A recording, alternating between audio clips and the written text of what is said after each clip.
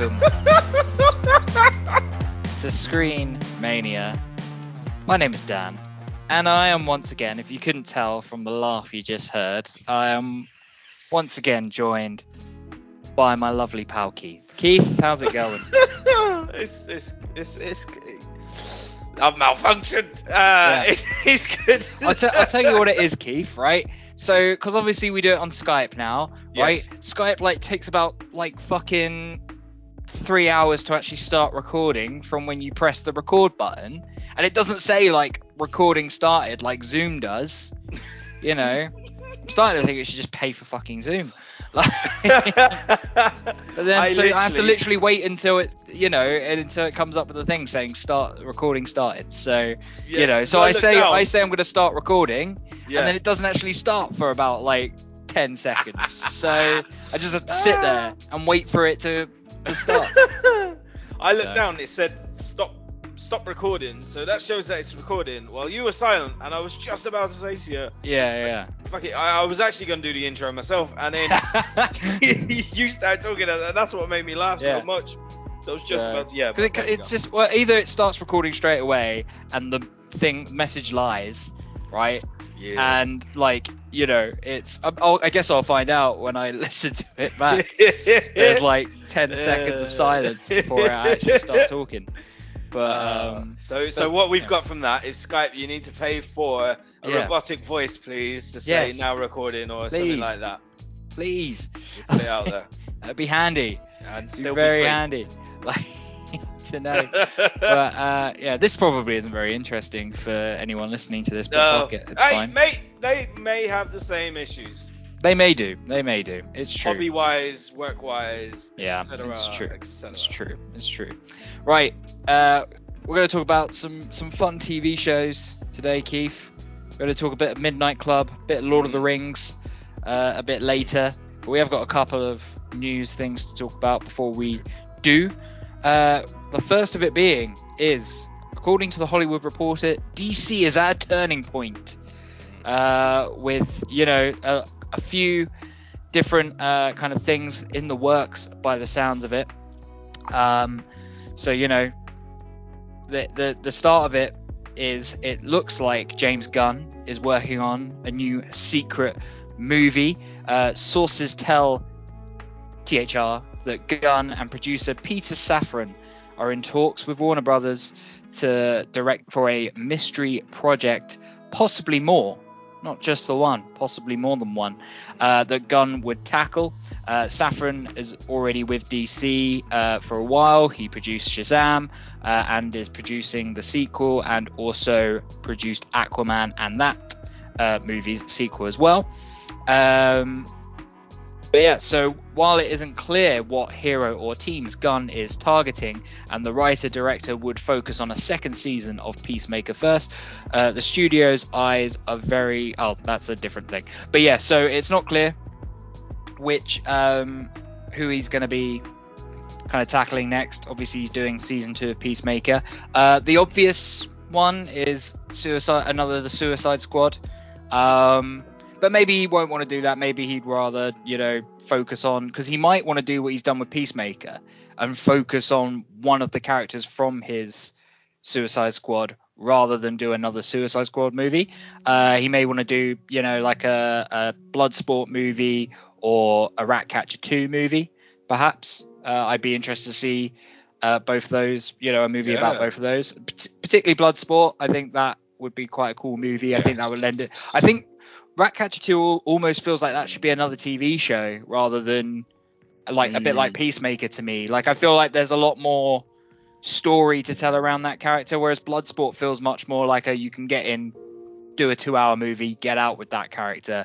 I feel like that character got a lot of his backstory and things like that. You kind of know everything you need to know about that character from the Suicide Squad, right? So I feel like you could do just a much more fun action movie with that character than a TV show, I think. But I feel like Ratcatcher 2, I feel like there's a lot more to that character you could dive into with a TV show, I think. But yeah, exciting.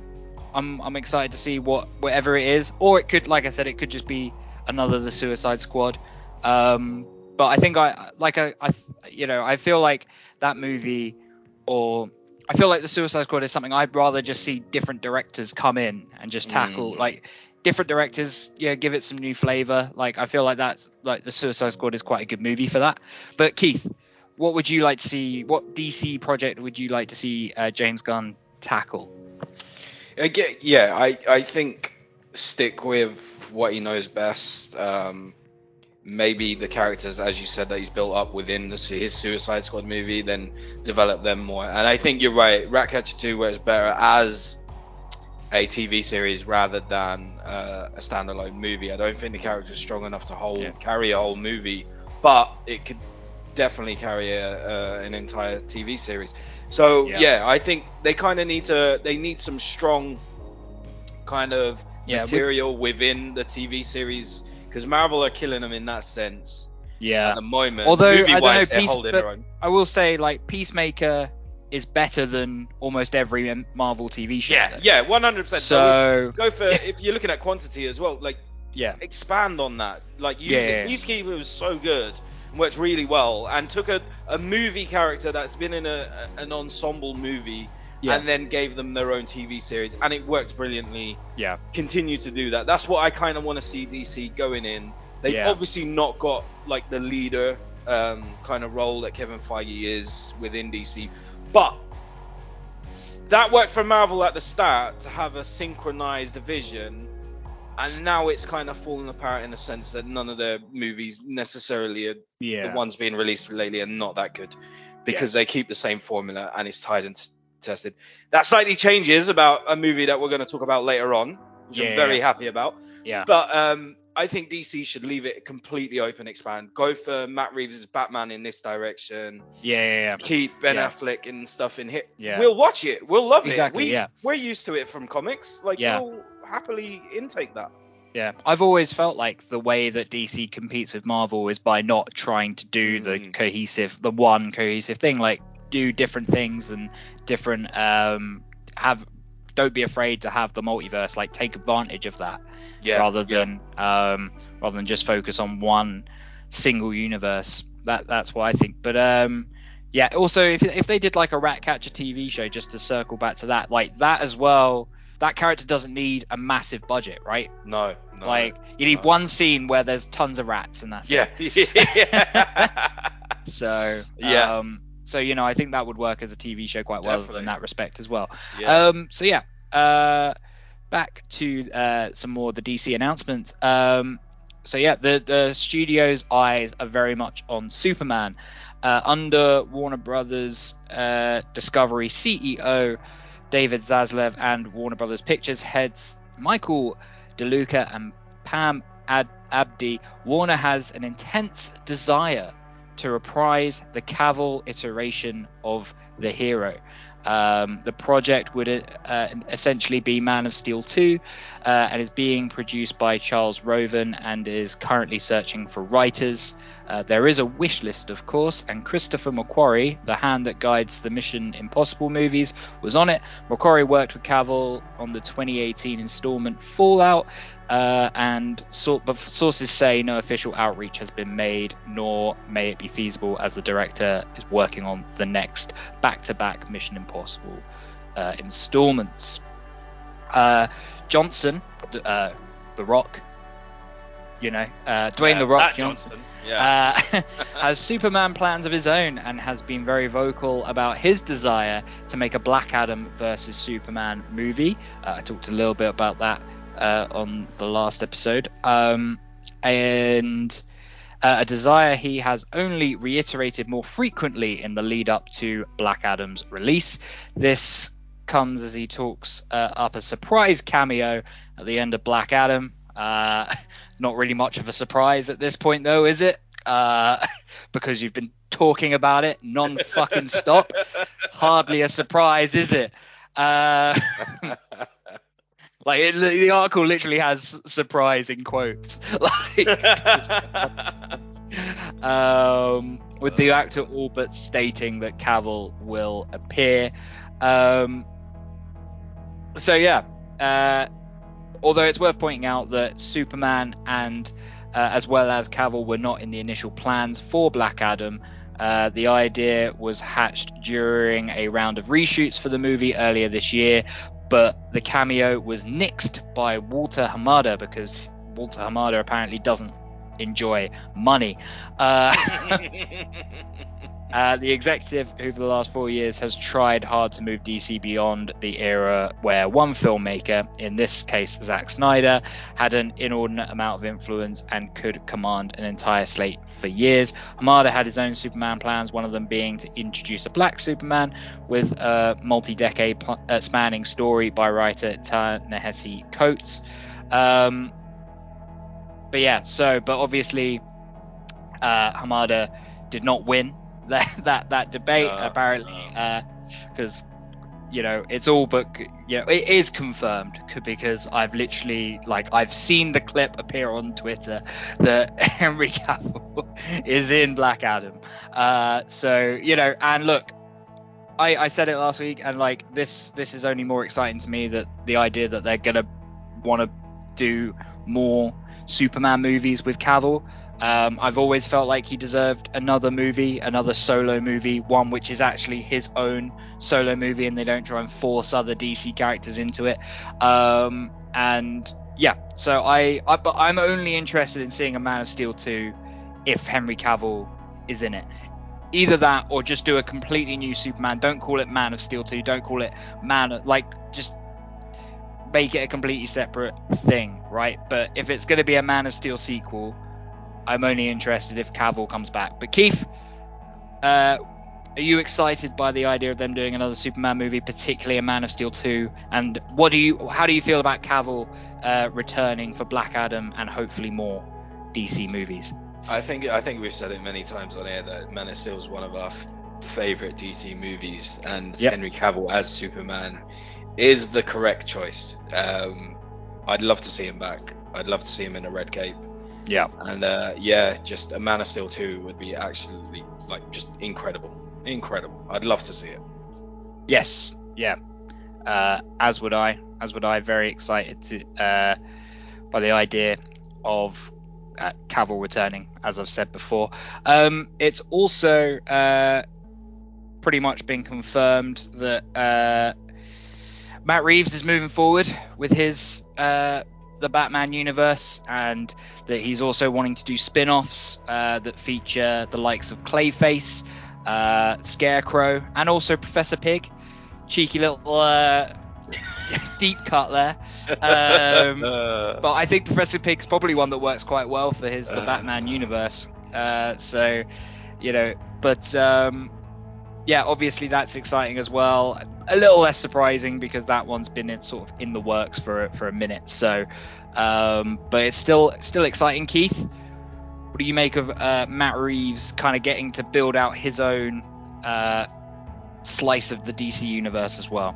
Yeah, I love his take on Batman, and he's really good at doing all the other characters as well. Falcone, Penguin, absolutely fantastic. So, listen, Batman's just has an absolute treasure trove of villains that he can play with, and if Matt Reeves can continue to build on his own little universe, that whole little Batman universe, then I'm more than happy to see it. His tone, everything, he just gets so right. His characterization, for me, he epiphanized the comics perfectly, and he sits in the middle, as I said before, between Christopher Nolan and Tim Burton's Batmans. He sits directly in the middle, and you kind of get the best of both in that, and that's why I think it's such a hybrid movie, that it's so good how he deals and treats the characters, that I think it can only grow stronger. In truth, I'm going to be first in line to see all of them as well. Yeah. The desire for him to do Clayface as well is exciting, because it basically means fantastical stuff can happen in his universe, which is exciting as well. I've always kind of maintained that his the Batman felt like something that, whilst it felt grounded, it definitely I never once thought but that means that characters like Clayface can't appear. So that's very exciting to hear as well, because Clayface is one of those characters, Clayface has to be fantastical, right? Yeah. You can sort of maybe do Mr. Freeze, for example, without it being too fantastical. Like, you could probably get away with it, you know, like, oh, he just chucks his victims into a freezer or something, rather than like, and that's why he's called Mr. Freeze, right? But like, and make it like grounded in that way. But Clayface, you can't do Clayface without it being a bit fantastical, which is so that's pretty exciting. And then the last part of it is one Warner's insider has basically said that they are going to focus on some of its A-list characters while planning and developing the wave beyond that. A script for Wonder Woman 3 by Patty Jenkins is expected imminently, and a script for a Flash sequel has already been written by Aquaman scribe David Leslie Johnson McGoldrick. What a name. Solid. Which, you know, it does say here that's dependent on how well the Flash movie does as to whether or not that goes ahead, but the script is already written already, so that's interesting as well. Not surprising that they're moving forward with a Wonder Woman 3. Like, Wonder Woman 1 is a great movie, and Wonder Woman 2, whilst not nearly as good, was most likely still very successful for them, right? So you know, given it came out during a time where everyone was like, yeah, give me something to watch, we haven't had anything in ages, so kind of a no-brainer that they would move forward with Patty Jenkins coming back on that one. And also, I mean, pretty surprising they've already got a sequel to The Flash written, but then The Flash has literally been in development for like 20 years, so they've had time to write a sequel to that, I guess. But yeah, so obviously we'll see. I mean, I said last week, I still think there's no way that Ezra Miller is the Flash beyond this next movie. Like, no. All right, no. They've come back for pickups, but like, they were always gonna. I said last week they were always gonna be the one that came back for that because they're the Flash in the movie, right? So any reshoots that happen are gonna happen with them. But like, ultimately, I don't think they're gonna return as the Flash post this movie. I 100% think by the end of the movie they will have been written out and exchanged for another actor. But Keith, what do you make of them already having a script for a sequel written, and also Patty Jenkins writing Wonder Woman 3? Looking forward to Wonder Woman 3 because I think they'll realize the mistakes from Wonder Woman 2 and make a better movie from it, because Wonder Woman 1 was so strong and I genuinely loved it. So looking forward to that. Flash 2, like Flash movie, and not so much. Not so. We'll see. Yeah. Do you know what I mean? We'll see how it goes. I like that I'm not looking forward to it, because then I'm not going to be disappointed.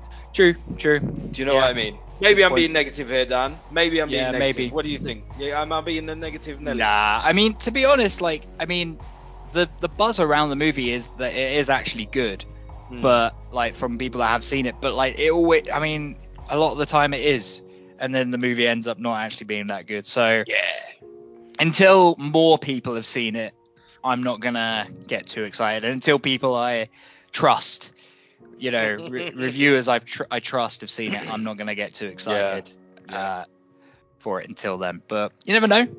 It could be good. I hope it's good, but I hope it's good too. You never know. Right, moving on. Harrison Ford has been cast as General Thunderbolt Ross in the MCU, replacing the late William Hurt. Bold of them to get an actor older than William Hurt was to play this role. But so, Keith, this to me absolutely confirms that Red Hulk is coming. Because there's no way, or that Thunderbolt Ross is dying in the movie, right? This is going to be in Captain America: New World Order, and either that or he dies in the movie, because there's no way Harrison Ford has signed on to do more than one MCU movie where he actually has to be in it. So therefore, Red Hulk's coming. It's going to be a completely CGI character, and Harrison Ford can just do the voiceover, which he can do from his house, right? And to be honest, he's probably already signed over the rights for them to digitally recreate his voice. Yeah, probably. So that he can get that sweet Disney money without even having to lift a finger. Yeah. Guarantee you, like, there are probably actors who are like hesitant to do it. Harrison Ford, he's well on board with. Guarantee you, he's well on board with having his likeness and voice recreated digitally, because he can just keep raking in the Disney money without ever having to be Han Solo again, or he could just sit back and be like, yeah, I'll just watch the paychecks come in and not actually have to do anything. So therefore I have concluded that this means that Red Hulk is coming. Yes. Probably going to be in the Thunderbolts. That's probably going to be what, like we said, their team is very samey at the moment. I reckon they're holding off on announcing that Red Hulk is also going to be in the Thunderbolts, and a character in there to sort of like spice up the ensemble a bit there. But Keith, Harrison Ford coming in as General Thunderbolt Ross in the MCU. What do you make of it? Surprising to go for someone so old. As you said, he must have signed over the voice and likeness already. Yeah. Just how much money does this man need as well? Like, I'm sure his grandkids are sorted now. Like, probably the great royalties grandkids at this from point. Disney. Like, surely. And then he's just gone, oh, Marvel, yeah, go on. Like, he wants a bite of every pie. He's starving, I think. Yeah. Like, it's unbelievable, to be honest. I would have gone for someone else, but okay, look, Harrison Ford's a great actor. He's got great on-screen presence and stuff like that. But let's be fair, he's going to be used CGI-wise, isn't he? It's going to be Red Hulk. It's pretty plain to see. There's not going to be much, I'd say, Harrison Ford within this movie. Yeah, I reckon he could even be the villain of of Captain America. New World Order, and then he'd be the villain of it, and then he gets recruited as for the Thunderbolts, in a post-credit scene as Red Hulk, right? That's kind of maybe what I'm assuming is going to happen. I reckon off the name New World Order, I think so. Yeah, I mean, I reckon he's going to be it's going to be because in the MCU, and I think maybe in the comics to some degree as well, but in the MCU, definitely. The Hulk's origin is that they were trying to recreate the super soldier serum, and it goes wrong, and that creates the Hulk. Yes. I reckon same thing. Thunderbolt Ross wants to create and take the super soldier serum because he's had enough. Because I think it's been confirmed that the Sokovia Accords have been repealed, which obviously he's a proponent of. Yeah. So I reckon maybe he goes a bit mad and tries to recreate the super soldier serum, and that creates Red Hulk, perhaps. I agree. I think you're spot on. I've written the movie. Sorted. You're welcome. Where's Dan's payday? But look, I mean, he's obviously a great actor. Adding a great actor to the MCU is always a good shout. But like I said, I think it more or less confirms Red Hulk's coming, because there's no way he wants to keep showing up for movies. There's no way he's signed on to have to keep showing up and being on set for loads of movies in a row. So at most he's going to do some voice work. But even that, like I said, he's probably already signed that over. So and then finally, last bit of news before we move on to talk about some TV and a little movie. Creed 3 has its first trailer. Obviously Michael B. Jordan's directorial debut. Also, he's starring in it, along with Jonathan Majors is going to be playing his rival in this one. Obviously Tessa Thompson returning as well. But I think this trailer looked pretty good. I think it looked very much in line with the other Creed movies. I don't think it seems out of step with either of them. Jonathan Majors is obviously great. He's obviously going to be playing Kang in the MCU, and like, I'm not gonna, like, the guy's fucking ripped. Like, yeah, like Ant-Man's gonna get fucking squashed by it. if he's in that sort of shape as Kang as well. Like, there's no fucking way. But like, I like the approach they're taking to this one, where making it someone that's got a personal story with Adonis. Yes. I think that's I think that's a very good like way into it.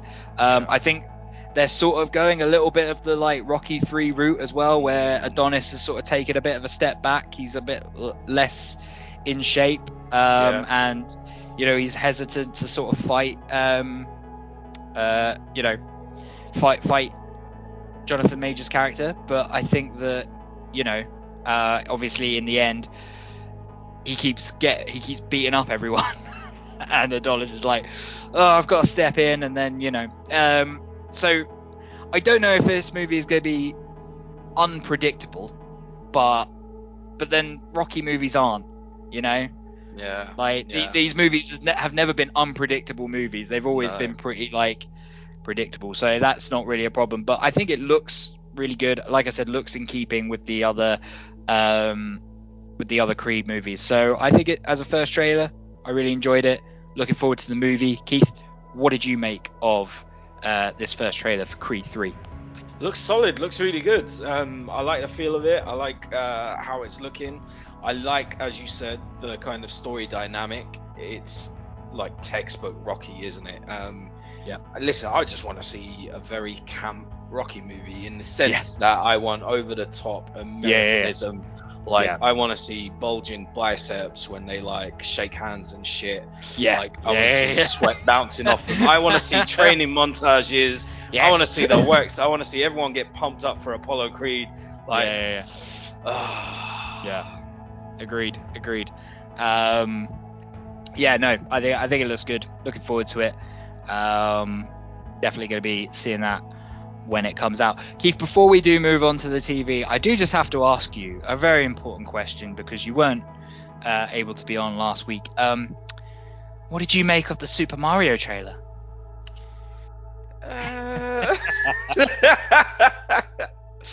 Oh, that is a weird one. I'm telling you. Inquiring mind must know. Like I said on the last episode, I thought it was good for like the first minute and a half. Yes. I thought the stuff between Bowser and the penguins was like, I thought it was great. I thought it was hilarious. I genuinely like laughed out loud at that. Yeah. Like with a you will feel our fury. Like, and it's just like snowball. Like, I thought I loved it. But then like I said, Chris Pratt just comes in, and he sounds like he's reading the lines for the first time. Yes, it really does. It seems, I don't know if that's been edited in that way. Like, it seems odd. It just seems odd. It looks great. Like, it looks pretty cool. It's funny. I think it's going to be a really funny movie as well. I think it's going to be an actual decent movie. My issue with it is if Chris Pratt takes us out of it. Yeah. Exactly. Apart from that, I agree. I think it'll be a decent, funny movie. Yeah. Mushroom City, here we come. That was a bit more John Lovitz, really. Yeah, that was. Yeah, it's fine. Right, Keith, shall we move on to some TV? First of all, I just want to know, because I spoke about it a bit last week, but I want to know, what did you make of Werewolf by Night? Yes. Did you forget that people couldn't see you when you were nodding a lot? Yeah, I did slightly. For the people listening, I was nodding aggressively. I fucking loved it. I thought it was amazing. I was really fucking surprised by this. How many times can I swear? It was so cool. Like, it's such like a nostalgic movie, in the sense like it's proper B-movie, monster movie type thing, which I absolutely love and adore. A throwback to the 1930s movies, the old school Mummies, Dracula, etc. Really, absolutely enjoyed it. Characters were absolutely fantastic. I loved how they filmed it to make it look like it was on film and not digital. Which was really cool. The score was great, which the director composed himself, I believe. But no, this was just so good, and it goes to show when Marvel gives like a director and a creator like complete free license, gold can be made. And I'm hoping this paves the way for so many other kind of experiments, in a sense, to kind of go forward and people to flex their creative wings, and do it that way. Definitely. But I fucking thought it was awesome, Dan. What about you? Yeah, no, I loved it. I loved it as well. I thought great introduction for the character. I hope we see more of Jack Russell. Yes. And Man-Thing as well. Yeah. Or I'll call him Ted. Yeah. Let's be respectful. Call him Ted. But like, I thought that was also like some of the best CGI that like we've seen from Marvel in a minute. Yeah. It looked like Man-Thing looked great, I thought. 100%. You know, like particularly when at the end when the color came in, like I thought like looked great. So yeah, I'm hoping that we get to see these characters a little bit more. I'm hoping this isn't a one-off and then we don't see him again. I'd love to see like this is definitely a universe that like sort of Moon Knight and Doctor Strange could play in as well. So those characters could definitely come into a Doctor Strange movie. So I to be honest, like I enjoyed Moon Knight the TV show well enough. Yeah. I think it should have been one of these like special presentations, like an hour long introduction to the character. I think that would have worked much better than the TV show, which I enjoyed enough, but like I didn't think it was like amazing, right? So and I hope that Marvel do more of these special presentations. And like I said last week as well, I want Star Wars to start doing these as well. Like I think that would be great. I think you could definitely tell like a concise sort of like 50-minute to an hour Star Wars story at some point, something really good with that. I think that would be something really good for if they did want to do more stuff with Alden Ehrenreich playing Han Solo. Yes, yeah. Especially now that we've had the 2-hour movie where we like know who he is and stuff. Do like a one-off 50-minute little adventure with him and Chewie. Maybe Donald Glover as Lando comes back as well. But sounds good to me. But yeah, I loved it. I thought it was great. Want to see more stuff Definitely. Like this. Yeah. Sure. Yeah. Good stuff. Moving on to The Midnight Club, Mike Flanagan's latest Netflix show. We obviously in these parts we're big Mike Flanagan fans. Did you say flans? Flans, we're flans, yes. That's what his fan base calls themselves, the flans. I like Flana fans. But yeah, no, big fans in this part, in these parts of Mike Flanagan. It's obviously based off of a book by the same name, and basically it's set in a manor house, which is a hospice for young cancer patients to sort of go and kind of live out the sort of the end of their lives on their own terms a little bit. And we sort of follow this main character of Alonka, who obviously gets diagnosed with cancer. She's meant to be going off to Stanford a year early, like she's kind of fast tracked, graduating a year earlier than she should from high school and going to Stanford, and then she gets diagnosed with cancer. She starts obviously doing research into possible ways in which she can survive this, and she comes across a story about a lady named what was her name? Jessica something, but who had the same type of cancer as her and went to this hospice and survived. She decides she wants to go to this hospice under the guise to her father that she's going to she just wants to kind of pass on her own terms, but really she's going to try and investigate and get try and figure out how she's going to survive her cancer and get rid of her cancer. Obviously being a Mike Flanagan show as well, some spooky stuff starts to occur. There's a few ghosts around here and there, maybe a shadow monster, death is coming for her. Occult stuff is also happening, witchcraft, all that good stuff. So Keith, I guess before we get into some kind of details about the show, like, did you enjoy it? What did you think? Yeah, I did. I have to say, I probably didn't enjoy it as much as previous shows. Yeah.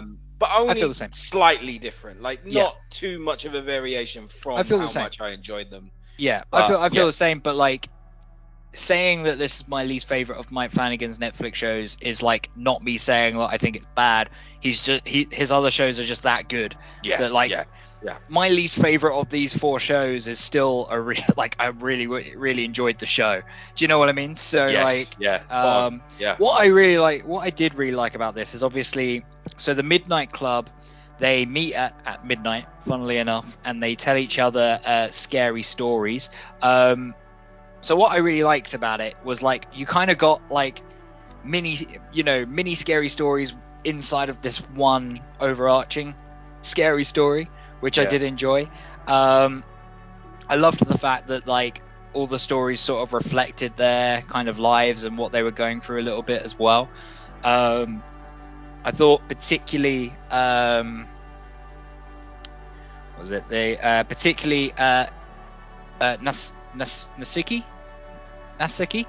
I thought her story was particularly powerful, where she kind of survived her sort of her suicide attempt. Natsuki.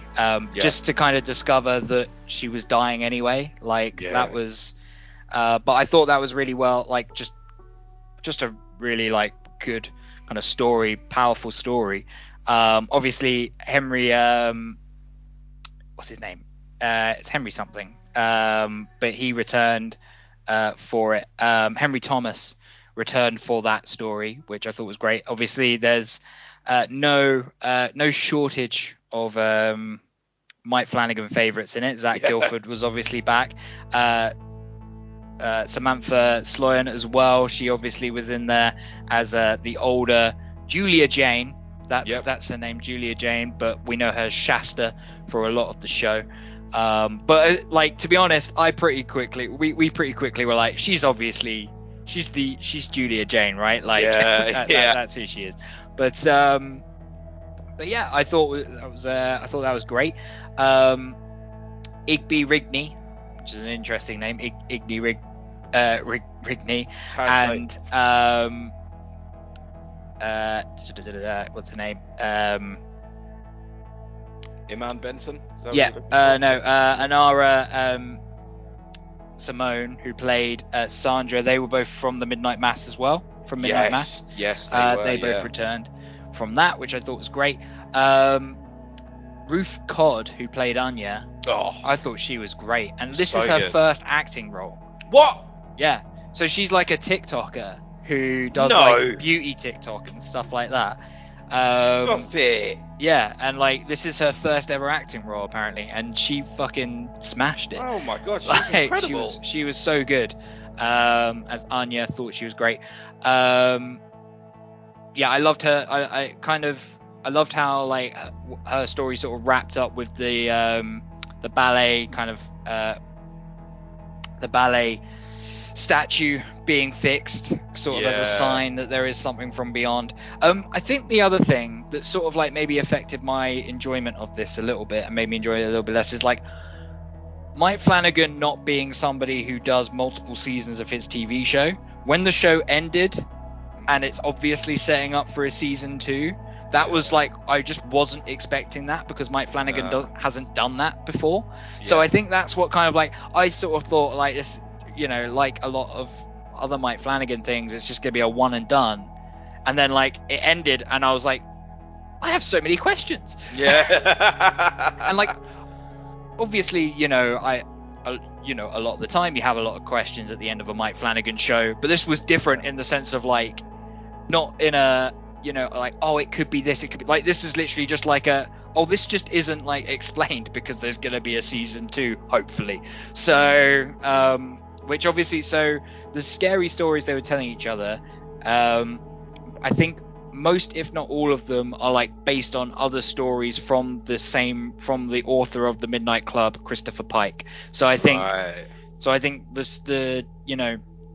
so I think a lot of like his the other stories being told are like from his like repertoire of books, right, and stories. Like, so, it's kind of like not just the Midnight Club, the book that's being adapted, but like his work in general is kind of being adapted for this show, which I think is cool as well. I think definitely. That's good. Were there any other of the stories that you particularly enjoyed, Keith, that you thought were good? I think you pulled out most of them there, but I generally I think all the characters in there were really good. I enjoyed most of their stories. I thought they were really good. But the fact that they were such a young cast, but they were so strong at the same time. And the chemistry between them was great as well, which I really enjoyed. I really enjoyed Iman Benson. I still can't get over the fact that Ruth got like that. Yeah, I know. Iman Benson, she was obviously great. I mean, she's kind of our main character, so she kind of and she was really great. I really enjoyed her. William Chris Sumter, who played Spencer as well, he was great. I thought he was fan. I mean, they were all great. Like, I can't really fault any of their performances really. Love seeing Raoul Coley playing sort of the adult version of Amesh, in his story, if you know what I mean. I thought that was great. So big fan of Raoul Coley as well, so it was good to see him back. But yeah, I thought they all did a really, really great job. Heather Langenkamp, who played Dr. Stanton, I thought she was great. So obviously it's revealed at the end that she has the Paragon tattoo on the back of her neck, and that she's bald. So obviously, well, my assumption is that she's survived some sort of cancer. Yes, yeah. My current theory is that she is Athena, the daughter of like the Paragon I can't remember her name, but like the Paragon, kind of like head of the Paragon, who kind of disappeared because obviously the young Julia Jane goes to visit her, and she says she hasn't seen her daughter Athena in a very long time. My theory, she's Athena, that's a good and she's shot. she, because obviously look, she knew about the house. Well, she presumably knows about the house, even though she pretends not to. She knows about the Paragon. She knows about Julia Jane, despite her being a bit like, I don't really know about that. So she's obviously playing coy about something for a reason, about it all for a reason. Yes. I think it's because of that, and I think it's great.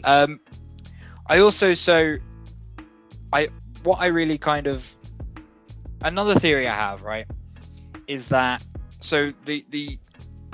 we're led to believe in the show that the ritual that they tried to try and cure Anya doesn't work for Anya, but it works for Sandra instead. Yes. Right? I'm calling bullshit. I think it's genuinely that she either she was misdiagnosed or something like that. I think that's true, and that the ritual didn't work for her because they didn't do proper blood sacrifices, right? No, they didn't. And that's why it didn't work. Right. Because older Julia Jane, or Shasta, she's convinced that it's going to work for her, the person they're trying it for, right? Yeah. What's the difference? They were planning to do actual, she was planning, I don't know if they all were planning it, but she was planning actual human sacrifice rather than just having something that means a lot to them there. And she seems convinced that it's going to work for her and not just accidentally work for someone else, because she knew she told them to do the ritual wrong. Right. So I think it's a red herring. I think Sandra genuinely had like a misdiagnosis or something like that. That's a good shout. I think so. Went into remission.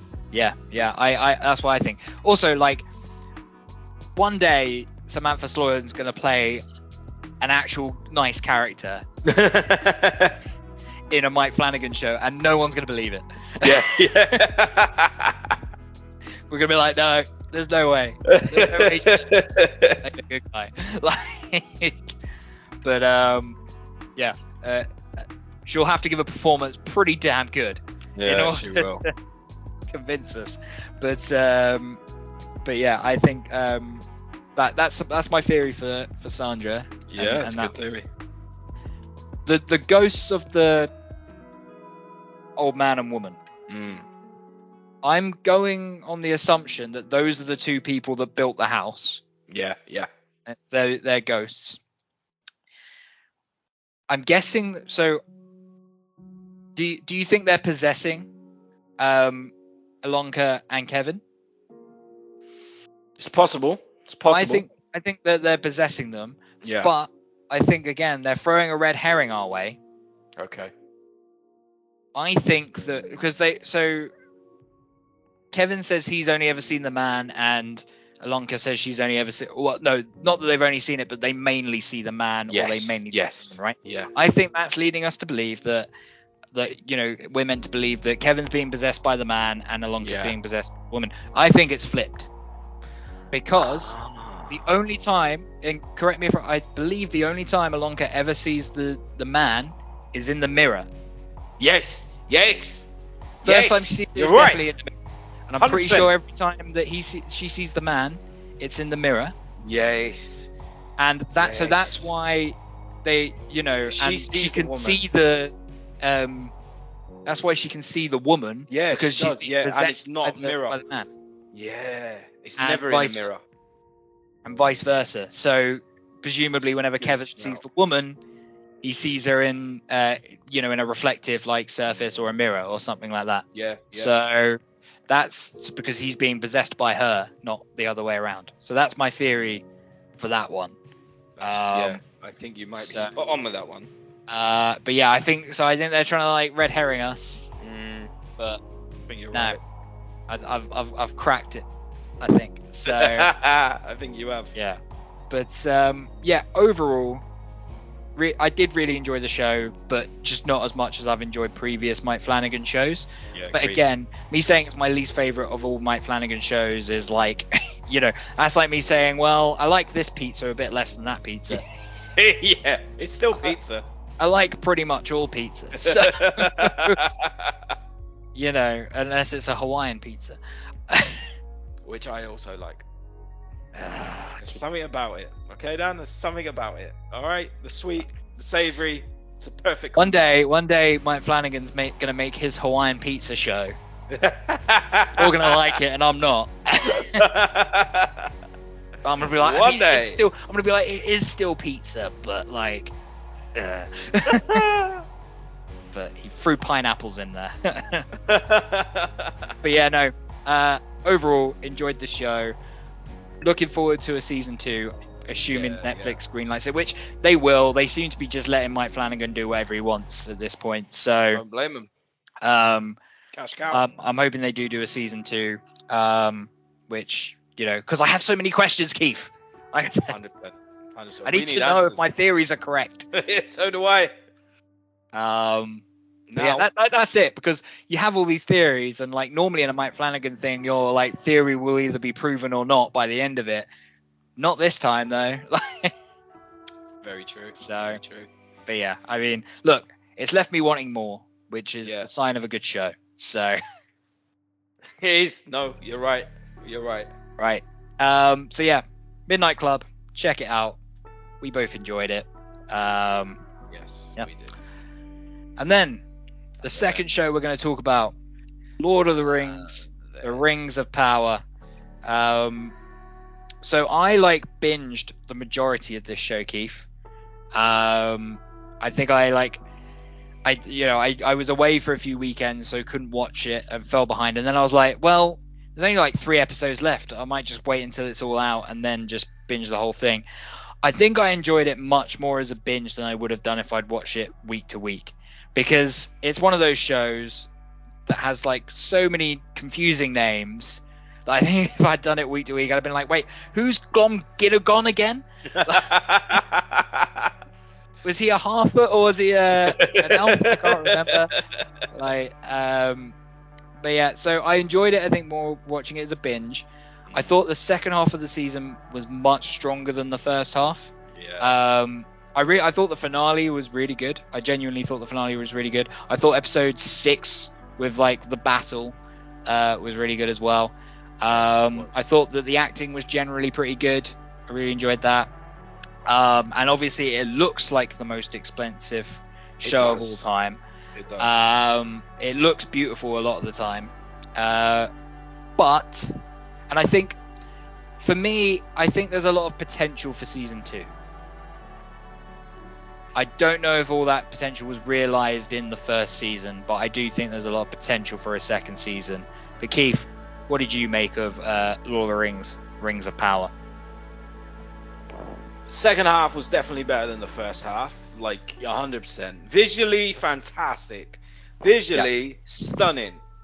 There's something that I cannot put my finger on that separates me from it. Separates me in the fact that I'm not falling in love with it the way I fell in love with Lord of the Rings. There could be many aspects and many angles to that. It could be that Lord of the Rings was the first time me coming into it. Yeah. But I just felt Yeah. There's no real relationship in the Rings of Power between the visuals and the score. For me. Sure. Okay. There's Lord of the Rings had it like the score in Lord of the Rings is still played today by orchestras and stuff like that. They all do live shows with the showings of the movie and stuff like that. It's stunning. It's amazing. Just everything's absolutely fantastic. The composing's amazing, right? Fits the story perfectly, fits the scenes perfectly. This does not have that. Maybe that's why I've not felt so. I watched it week to week as well, and maybe you're right in the fact that you're saying it doesn't necessarily work as well that way, and I think you're right. It took me out a lot from the story. I do think as well, as good as it looked, I don't know if it looks tangible the way that like the Lord of the Rings movies look tangible, which is a problem that I think the Hobbit movies also have. That 100%. Things don't look nearly as tangible as they look in the Lord of the Rings movies. So I do think that that's a part of it as well. Maybe that's why there's a bit of a disconnect. Like I said, I did think most of the acting was all really good. I personally quite enjoyed Morpeth Clark as Galadriel. Galadriel.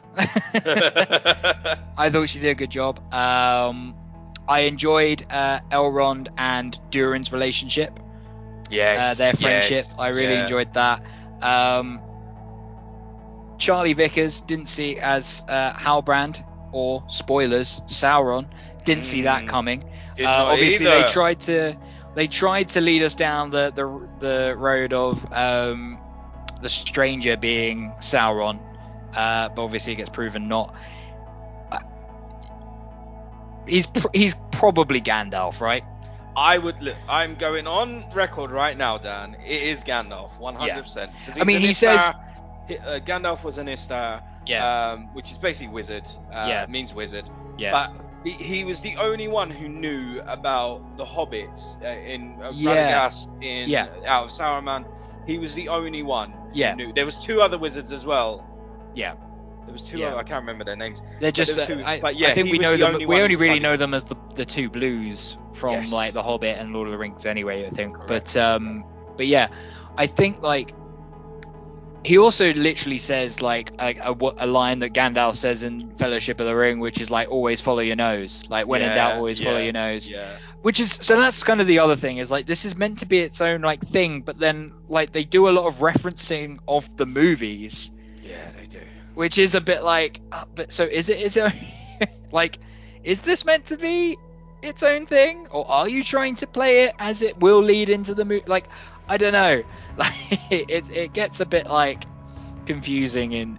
I think they say, listen, it's its own thing in case they mess up on references. That's why. Yes. I think they say that. Yeah. It is clearly but a also like that leads into it 100%. But also like, because like there's a lot of people are like, oh well, this isn't accurate to what Tolkien said. Yeah, guess what? I don't give a fuck about that. Neither is the Lord of the Rings, the movies. They're not totally accurate to the Lord of the Rings books, and guess what? They're much better. Yeah. Otherwise, we'd have I've read Lord of the Rings. 80 hours of a movie. Exactly. I've read Lord of the Rings. The movies are better. 100%. But yeah, so I don't really mind about that and them changing things up from that. Like, I'm not a hardcore Tolkien fan reader, so it really doesn't like bother me if they're going to change things up from that. That's fine for me personally. As long as you're making a good thing, which again, in the second half of the season, I thought they were making a good thing. In the first half, I was a bit like, whatever, you know. But again, I do think it helped that I binged like episodes 4 through to 8, so which definitely helped my enjoyment of it as well. Did you watch it week to week, or did you binge it, Keith? Week to week, so that's why I think I was disconnected from it for a long time because of that. The other thing that I think it lacks, in a sense it doesn't do too well, is the mythological side of it. I don't think it pays it too much respect. It's not handled in a great way. I'd like it more kind of poetry wise, but that's kind of me in the sense that I want it to be romantic towards the mythology. Sure, I get that. Obviously by the end of it we see the 3 of the rings of power get created, the ones of the elves, which I thought was, I don't know if that's the actual explanation for how those rings came to be, but I thought it made sense how they did it. I liked that Sauron was kind of trying to manipulate them and things like that. Again, I didn't see it being Halbrand coming. I genuinely thought he was.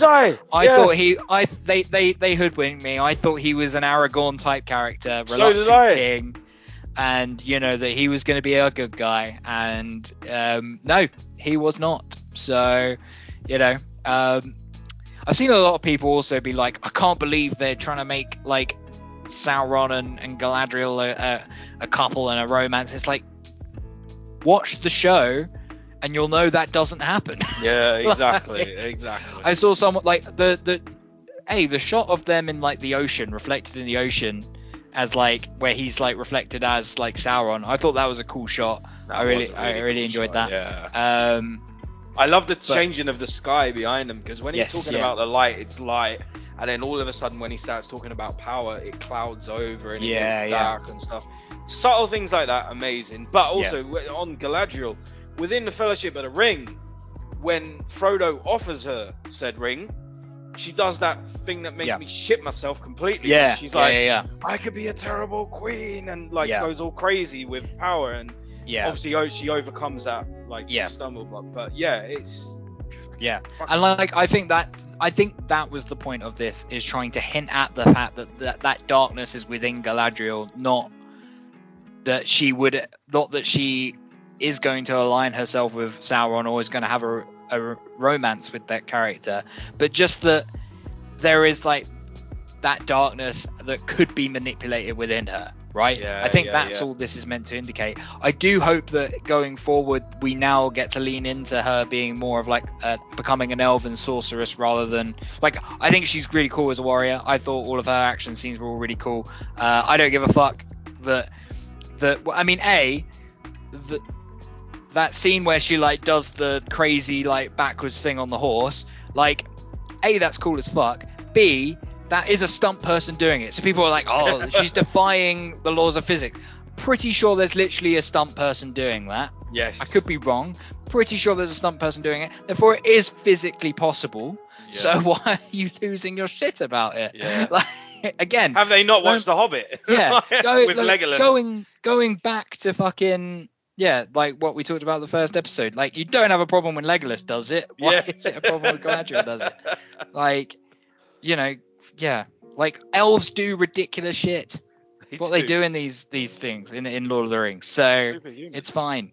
But yeah. So like I said, I think there's a lot of potential for season 2. Whether or not it will live up to it, different story. I'm hopeful that it will. I'm definitely I'm interested enough to give season 2 a go, Yes. But I didn't enjoy this so much that I'm going to like commit to a whole season if I'm not enjoying the next one. Yeah, right? Same. That's kind of where I'm at the moment. Like, I'm definitely going to give season 2 a shot, but if it doesn't hook me really quickly, then I'm not going to hesitate to drop out of season 2. Yeah, 100%. That's kind of where I'm at with it, based off of season 1. So, yeah. Or I'll wait for the whole thing to be out and binge the whole thing again, and maybe I'll enjoy it a bit more that way. Who knows? But I'm definitely going to try that route next time. But yeah, of the 2 shows that we've talked about, definitely enjoyed Midnight Club a lot more than I enjoyed Lord of the Rings overall. But hey, it's fine. We'll see what happens for season 2 of both of those shows. Yeah, definitely. Yeah, the next week, Keith, House of the Dragon finale. Yes. Can't fucking wait for that. No, it's gonna be meaty. That show's been fucking great. Like, better than I ever expected it to be perfectly honest. Like, definitely. I don't know if it was a combination of just being like, it's a prequel, and also like the end of Game of Thrones souring me a bit, but like, I had no expectation that this show would be as good as it has been.